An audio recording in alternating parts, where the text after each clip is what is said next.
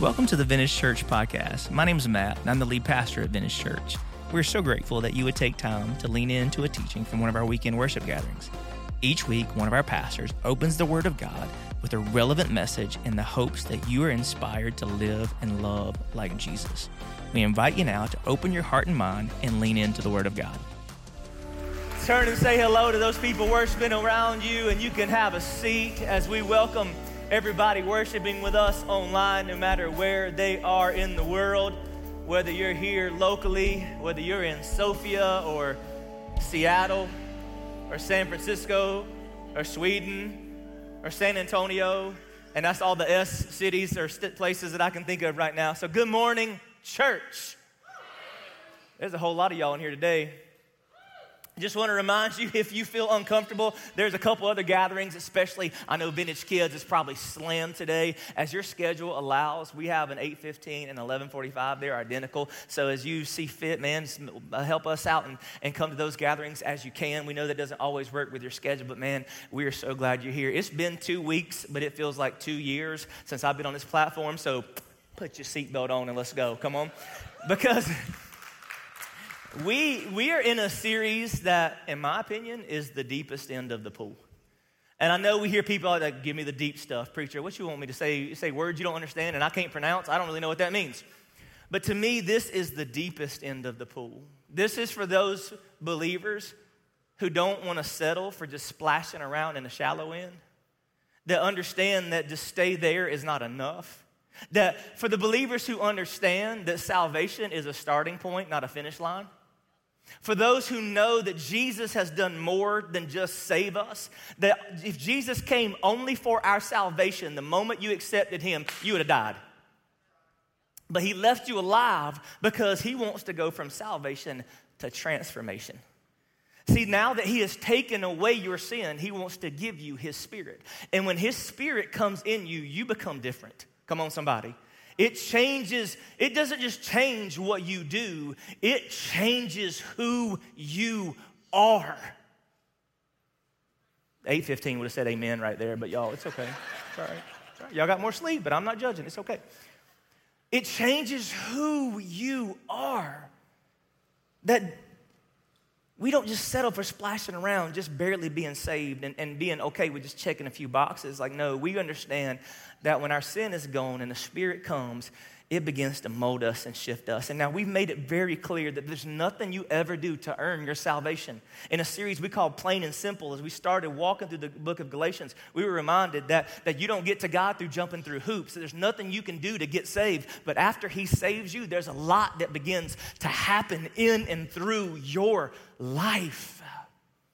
And it's not about doing all the things. It's about becoming a new thing. And that's who you are. You are not who you used to be.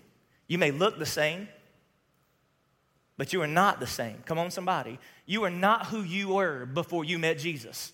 The old is gone, the new has come. He has transformed and is transforming your life, and you are becoming who he intended you to be.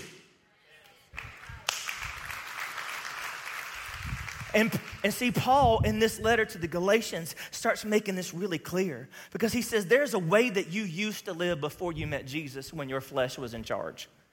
And when you followed the desires of your flesh, it never ended well for you. You followed the desires of your flesh, and it may have been fun for a little while. And some of us have had a lot of fun living out the flesh. Come on. But we also know that it always leaves us empty in the end. That when we pursue all the selfishness and sexual desires and all the crazy things that the flesh leads us to, it may give us a momentary pleasure, but eventually it leaves us empty. And if we want the full, abundant life that Jesus wants us to have, we don't just come to Jesus, we walk with the Spirit. And I just have this image in mind because that's what Paul says, that we will walk with the Spirit. Look at Galatians chapter 5, verse 22. Because he says when you walk with the Spirit, it produces this beautiful fruit. But the fruit of the Spirit is love and joy, peace and patience and kindness, goodness and faithfulness, gentleness and self-control. And against such things there is no law.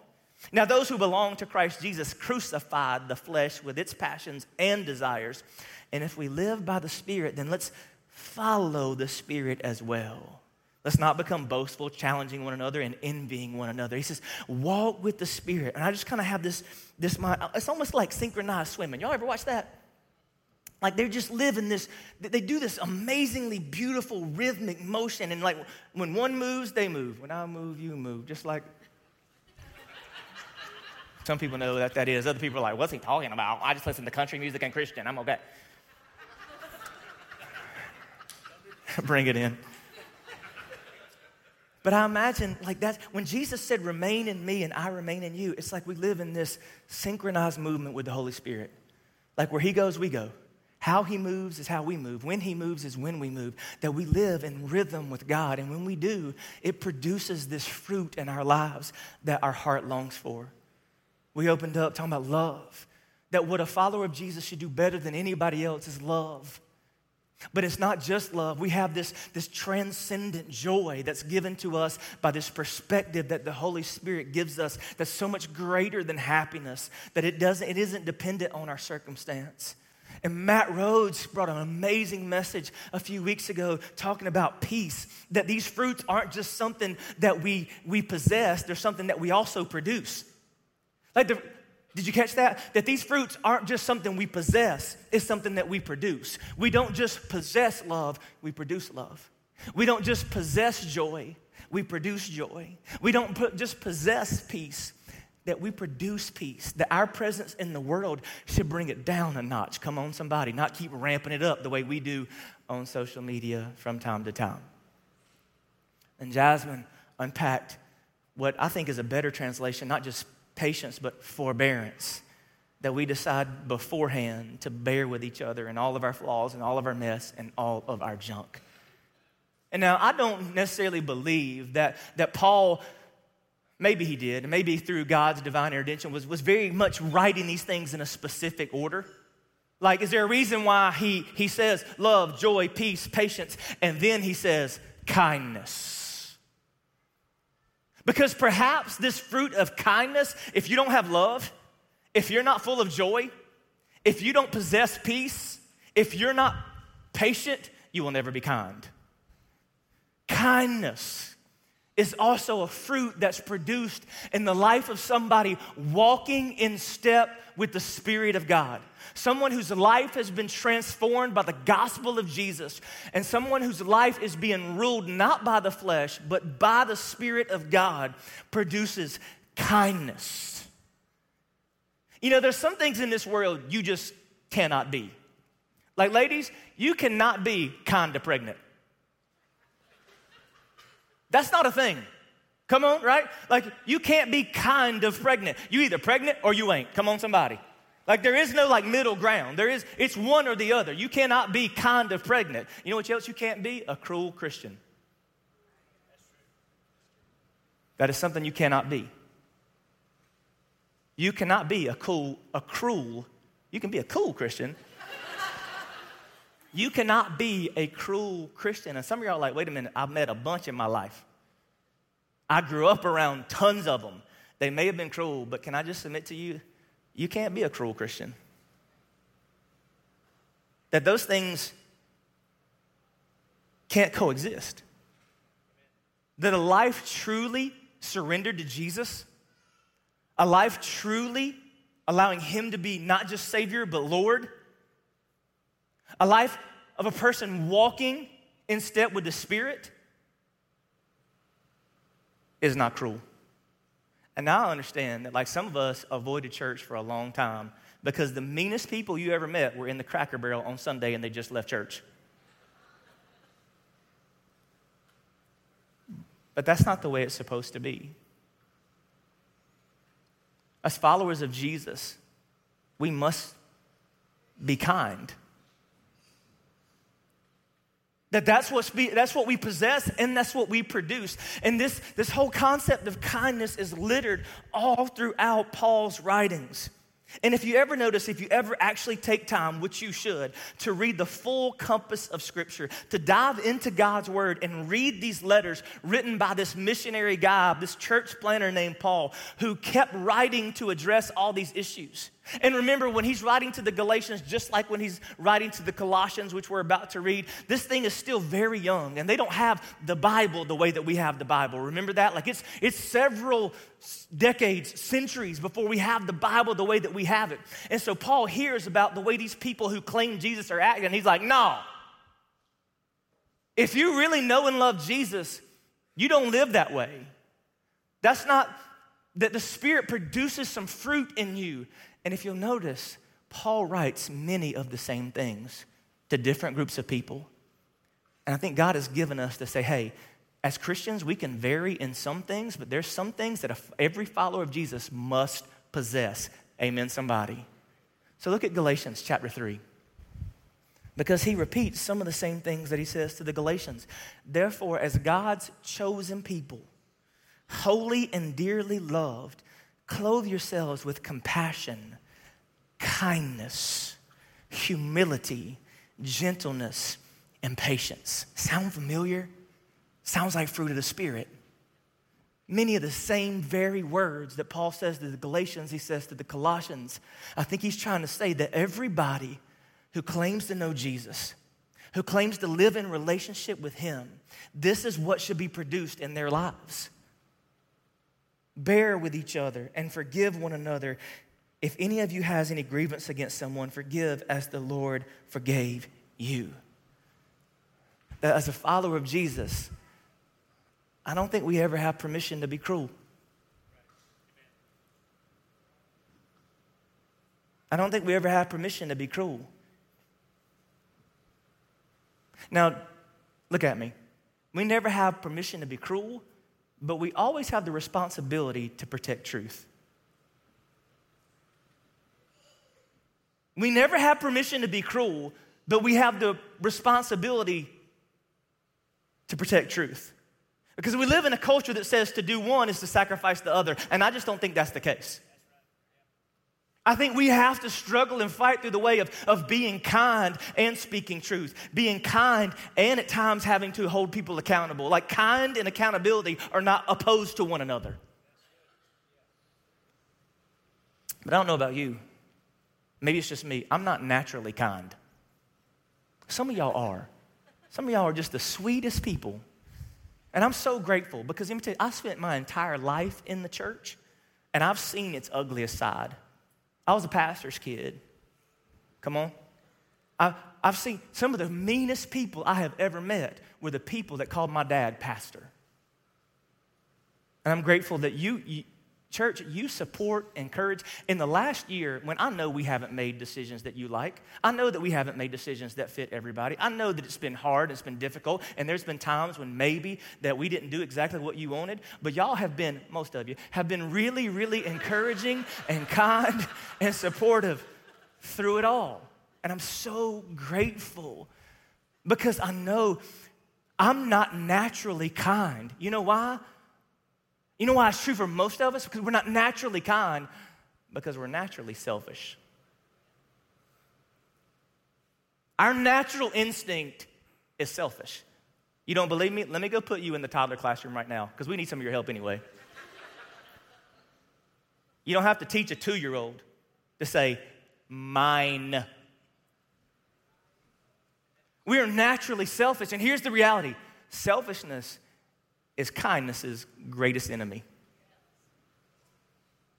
Selfishness is an enemy to kindness. Because kindness looks out for other people, and you can't look out for others when you're looking at yourself. Selfishness calls us to look out for me and look over everybody else. And that is our culture. And here's the thing, it's not natural for you to be selfless. I'm not mad at you because it's a natural disposition of our sinful, broken nature is just to be selfish, to look out for ourselves, to do everything we got to do to make sure we're happy and we're successful and we have everything that we want. But the good news is none of the fruit of the Spirit is dependent on you trying harder. It's dependent on the work of the Spirit working in your life to change you from the inside out. And so what the Holy Spirit wants to do is uproot selfishness so that he can unleash kindness. This is the fruit of the Spirit. And what the Spirit has to do is uproot selfishness so that he can unleash kindness. And the more that you walk with Jesus, the more that you know him, the more that you sit in his word and soak in his presence and look to him for lordship of your life, he begins to uproot that selfishness in your life. And if he doesn't, see, where selfishness is abundantly present, things are never good. That if you show me a place, a home, a business, a school, a community that is in disorder and moving in crazy directions, I can guarantee you trace it back to everybody producing what they want instead of what we need. Let me show you. Look at Scripture. Scripture says this. Philippians chapter 3, verse 4. Do nothing out of selfish ambition or vain conceit. Again, give you some real deep Bible study. When it says do nothing, it means do nothing. Do nothing. In your career, do nothing out of selfish ambition or vain conceit. In your home, in your business, do nothing out of selfish ambition or vain conceit. Rather, in humility, value others above yourselves, not looking to your own interests, but each of you to the interests of the others. James chapter 3, verse 16. For where you have envy and selfish ambition, there you find disorder and every evil practice. Do you ever feel like look at our world and think there's so much disorder, there's so much chaos, and there's so much evil? Maybe it's because we live in a world that's full of really selfish people. And unfortunately, our churches aren't too different. But, verse 17, but the wisdom that comes from heaven is first of all pure, then peace-loving, considerate, submissive, full of mercy and good fruit, impartial and sincere. James uses a word there that's deeply connected to kindness. Do you see it? He says, considerate. Considerate. See, kindness flows when consideration begins. When was the last time we woke up every day and thought, I'm going to consider how my actions and my words impact other people? That's the pathway to kindness. When we talked a lot over the last several weeks about mindset, we've talked a lot this year, mindset, right? Like set your minds, that what you consume is consuming you, that what's in your head eventually flows out of your life. What if you woke up every day and thought, I'm going to consider how my actions and my words impact other people? That is a game changer, church, because I don't think most of us live that way. We consider how my actions will advance my career. We consider how my actions will gain me greater wealth. We consider how my actions will help me get into the position of my life that I most desire. But when it's hard to be considerate of other people when you're only consumed with yourself. Let me rephrase that. It is impossible to be considerate of other people when you are only consumed with yourself. And if you don't consider the ramifications and the impact of your words and actions on other people, you will never operate with kindness. You will never operate with kindness. It's absolutely impossible. When you are so busy looking out for number one, you will always look over other people. Consider it. What if I considered the impact of this post I'm writing right now? What if I considered how what I'm about to say is going to impact my child or my spouse? What if I considered what I'm about to do, although it might be great for my career, what's it going to do to my coworker who is my friend? And now some of y'all are fighting this already. No, Matt, look out for number one. Look out for number one. It's how we got here, isn't it?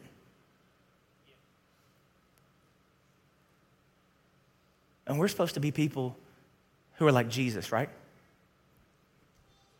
That's our goal. Do we just need to pull those stickers off the wall? Is that all they are? live and love like Jesus. And Jesus had compassion on everybody he encountered. And see, here's the thing. The decision to be considerate develops the ability to be compassionate. The decision to be considerate develops the ability to be compassionate. See, being considerate is a conscious choice. You know what I've discovered? You can be unintentionally mean. There's times when we're mean and like we don't mean to. You can be unintentionally mean. Anybody ever been on the other side of somebody's unintentional meanness? Yeah. It's hard to be accidentally kind. Think about it. It is really easy to be unintentionally mean. Some of us are just wired that way. It is really difficult to be accidentally kind. And when we make the conscious decision to say, you know what, today, I'm going to live, I'm going to operate with this in mind. I'm going to consider the impact of my words. I'm going to consider the ramifications of my actions.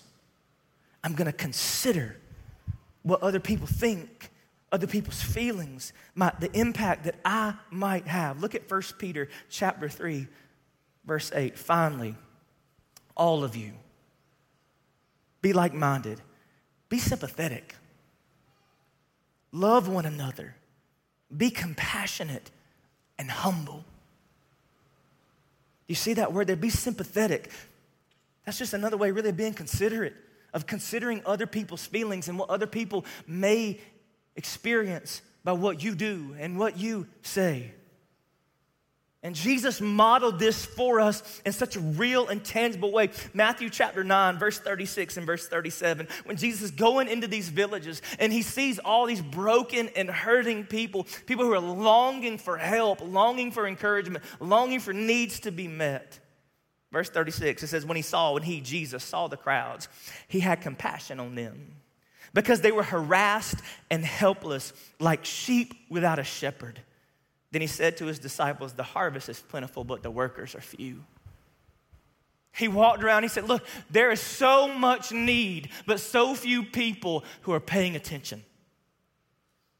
I know we make this about evangelism, and I'm not saying that it's not. But what Jesus walked around, he says, look, there's all these people who are in need. There's people who are sick, who are hurting, who are in poverty, who are struggling, who are depressed, who have all these issues. Like the Harvest Church is plentiful, but there's too few people who are willing to look up from their own lives and see the needs of the people around them. And then he says, pray that God will send workers. People will, look at me, people willing to do more than notice, people willing to do something. He doesn't say pray for people, he doesn't say pray for watchers, he says pray for workers. And we got too many watchers and not enough workers. We got too many people that we know the need, we see the need, but we think that's somebody else's problem or the government's problem or if it's somebody else's job to fix the things that he said is the responsibility of his church.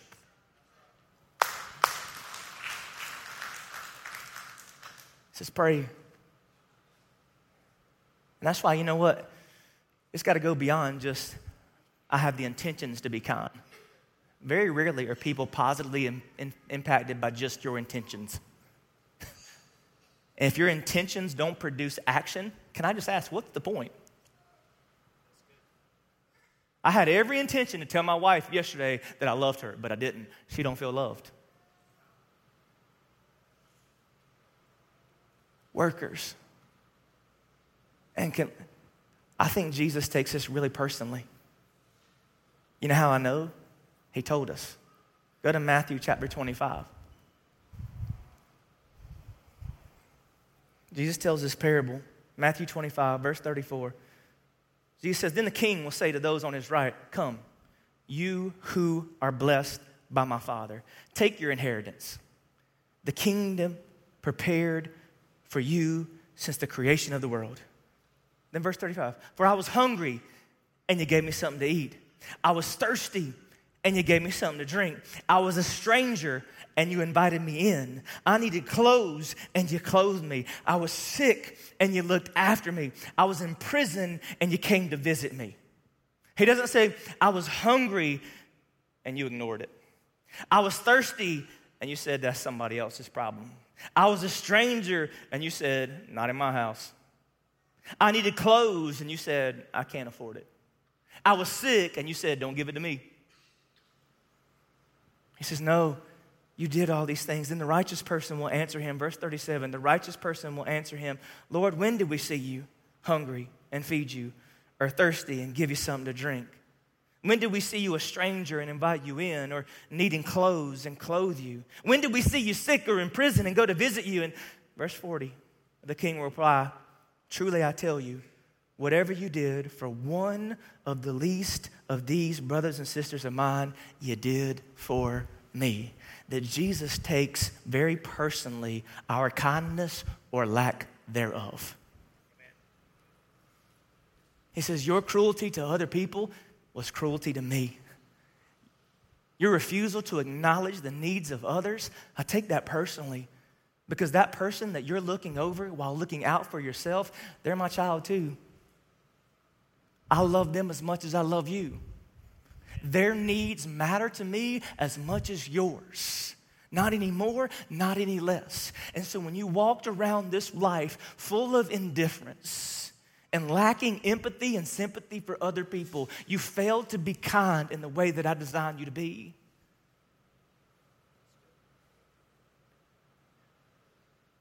And all of us we're just coasting through. And see what Jesus was able to be so compassionate because Jesus saw people. He saw people. Jesus lived in a way where he was close enough to see and near enough to know. He got close enough to be able to see that people were hurting. He got close enough to be able to see that people were broken. He got close enough to see that people didn't have. And he also lived close enough to know, not just to see the need, but know how to feel it. And both are required if you're going to be kind. You got to get close enough people to see when they're hurting, and you got to get near enough to know how to make it better. Does that make sense? Close enough to see and near enough to know. And most of us, we don't do close. We don't do close. That's why COVID was our best life. Because we don't do close. We're more disconnected as a culture than maybe any other time in my lifetime. We know more about each other, but are less connected than we've ever been. Because our best interaction is on a screen. And see, some of us, we know, I thought about this a couple weeks ago. To get close enough to be kind is to get near enough to get hurt, and I ain't doing it. To get close enough to be kind is to get near enough to be hurt, and I've been hurt too many times. I helped them, and then they used that money I gave them, they bought a PlayStation 5. I was kind to them, and their return to me was they didn't call me for 6 months. And so we've just stopped being kind because we've started to just withdraw from people. But if we're going to unleash the kindness in our world that, come on, it desperately needs, we got to have the courage to get close. Close enough to see and near enough to know. And let me just give you 2 practical things to unleash kindness in your life. Do what you can and watch what you say. Do what you can and watch what you say. Number 1, do what you can. See, sometimes we don't think we can do much, so we do nothing at all. We think that what we can do is so small that it's not enough to matter. Can I say that's a lie from the devil? It is a lie from Satan himself. I don't have $1 million to give away. I can't do this. I don't have time. Do what you can. God is not asking you to do what you can't, but what you can do is more than you realize. 1 John chapter 3, verse 17. If anyone has material possessions and sees a brother or sister in need, but has no pity on him, how can the love of God be in that person? Dear children, let us not love with words or speech, but with actions and in truth. Do what you can. Anybody ever been on the other side of somebody's extreme kindness? I'll never forget when Ashley and I first got married, we were baroque. B-A-R-O-K-E. Baroque. And my wife had won an award. She was the Educational Student of the Year, and we were supposed to go down to a university in South Carolina for her to get this award. But we were in that, you put $3 in the gas tank and just hope it'll last to the next paycheck. Come on, somebody. Y'all know what I'm talking about. And so we've been saving up to do this trip. It was awesome that we were doing this trip, but we needed some money and that kind of stuff. And because we were baroque, we were being very close. And then all of a sudden I went to the mailbox one day, and there was something in there called car taxes. Anybody else kind of just dread? You open the mailbox like this? That was back when all the bills came in the mail. Now it's like opening your email like, oh, crap, what is this going to be?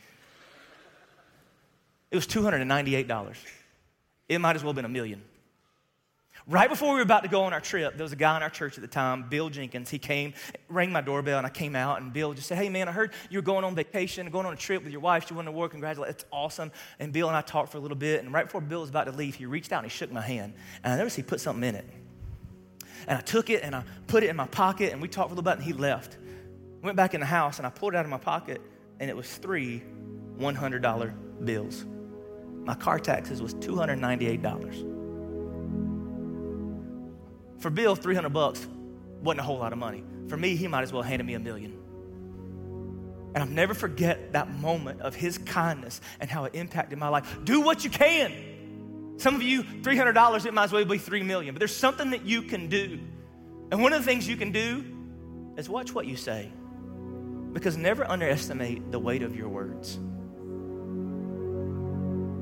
I think we are not nearly conscious enough about the power of kind words in the life of those around us.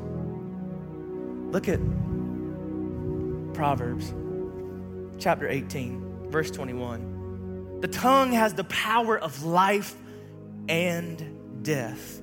Those who love it will eat its fruit. Did you notice that? The tongue can give life or it can bring death. You will never understand the power of your words. That moment when you uproot selfishness from your life and allow God to be able to use you to act in kindness toward others, and you take a moment to decide to be considerate, and you wake up and God puts a friend on your mind. And just a simple little text message that says, hey, dude, I love you. I'm proud of you. I'm glad you're in my life. I hope you have an amazing day, and I'm so grateful you're my friend. Oh, Matt, that's too simple. Then you've never got one of those. And it changed your day. When somebody walks up to you and tells you that you matter, that you're valuable, that you are gifted and talented, and God is doing something in your life. And no matter how depressed or anxious or frustrated or insecure you might feel, I am with you, I am for you, and we will walk through this together. The power of your words. We're in a time right now where people are more anxious, and even in our own community, I'm tired of reading headlines about teenagers and others taking their own life. And I just wonder how much would be different if the church operated with the kindness it's called to operate with. But that'll never happen until we allow His Spirit to uproot the selfishness in our lives so that He can unleash kindness on our world that needs it so desperately. Would you pray with me? Would you spend a minute before we get out of this room looking at your own life, thinking about what you can do, should do, will do when you leave here? Those acts of kindness that don't seem like much to you, but they are so important to the people that are on the other end. Do what you can. What can you do? What can you do today as an act of kindness to make somebody feel loved and valued? Watch what you say, the words that you speak over your spouse and into your kids and around those people you work with. God, help us. Help us allow you to work, to move in our spirit, to unleash kindness.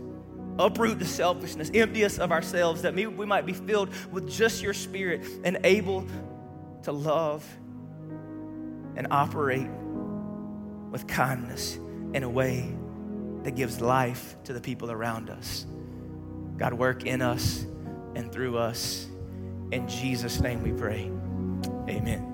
Amen. Y'all, we're so glad that you are here today. We're thankful that you have joined us online, and what an awesome and immediately applicable message that we've heard today. We would love to know the ways that today you are going to speak and show kindness in the world. Share that with us through the Respond feature on the app.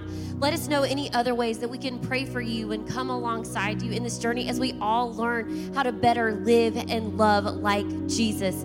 Y'all, we hope that you have a great week. If this is your first time here, or you're new, or you want to know how to take next steps, if you're here in the room, stop by and see Mackenzie at the welcome table on your way out. If you're online, hit that Respond feature and let us know how we can help you take your next steps here at Vintage. Have a great week, and we'll see you next Sunday.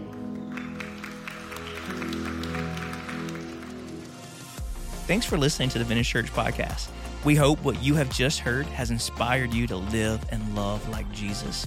If you'd like to know more about Vintage Church or to get further connected, we invite you to visit us at our website at vintagechurch.net. We'd also encourage you to download the Vintage app. There you can find more resources about how to get involved and grow in your faith. You can access the Vintage Church app by going to app.vintagechurch.net. Thank you so much for allowing us to be a part of your spiritual journey, and we hope to see you soon.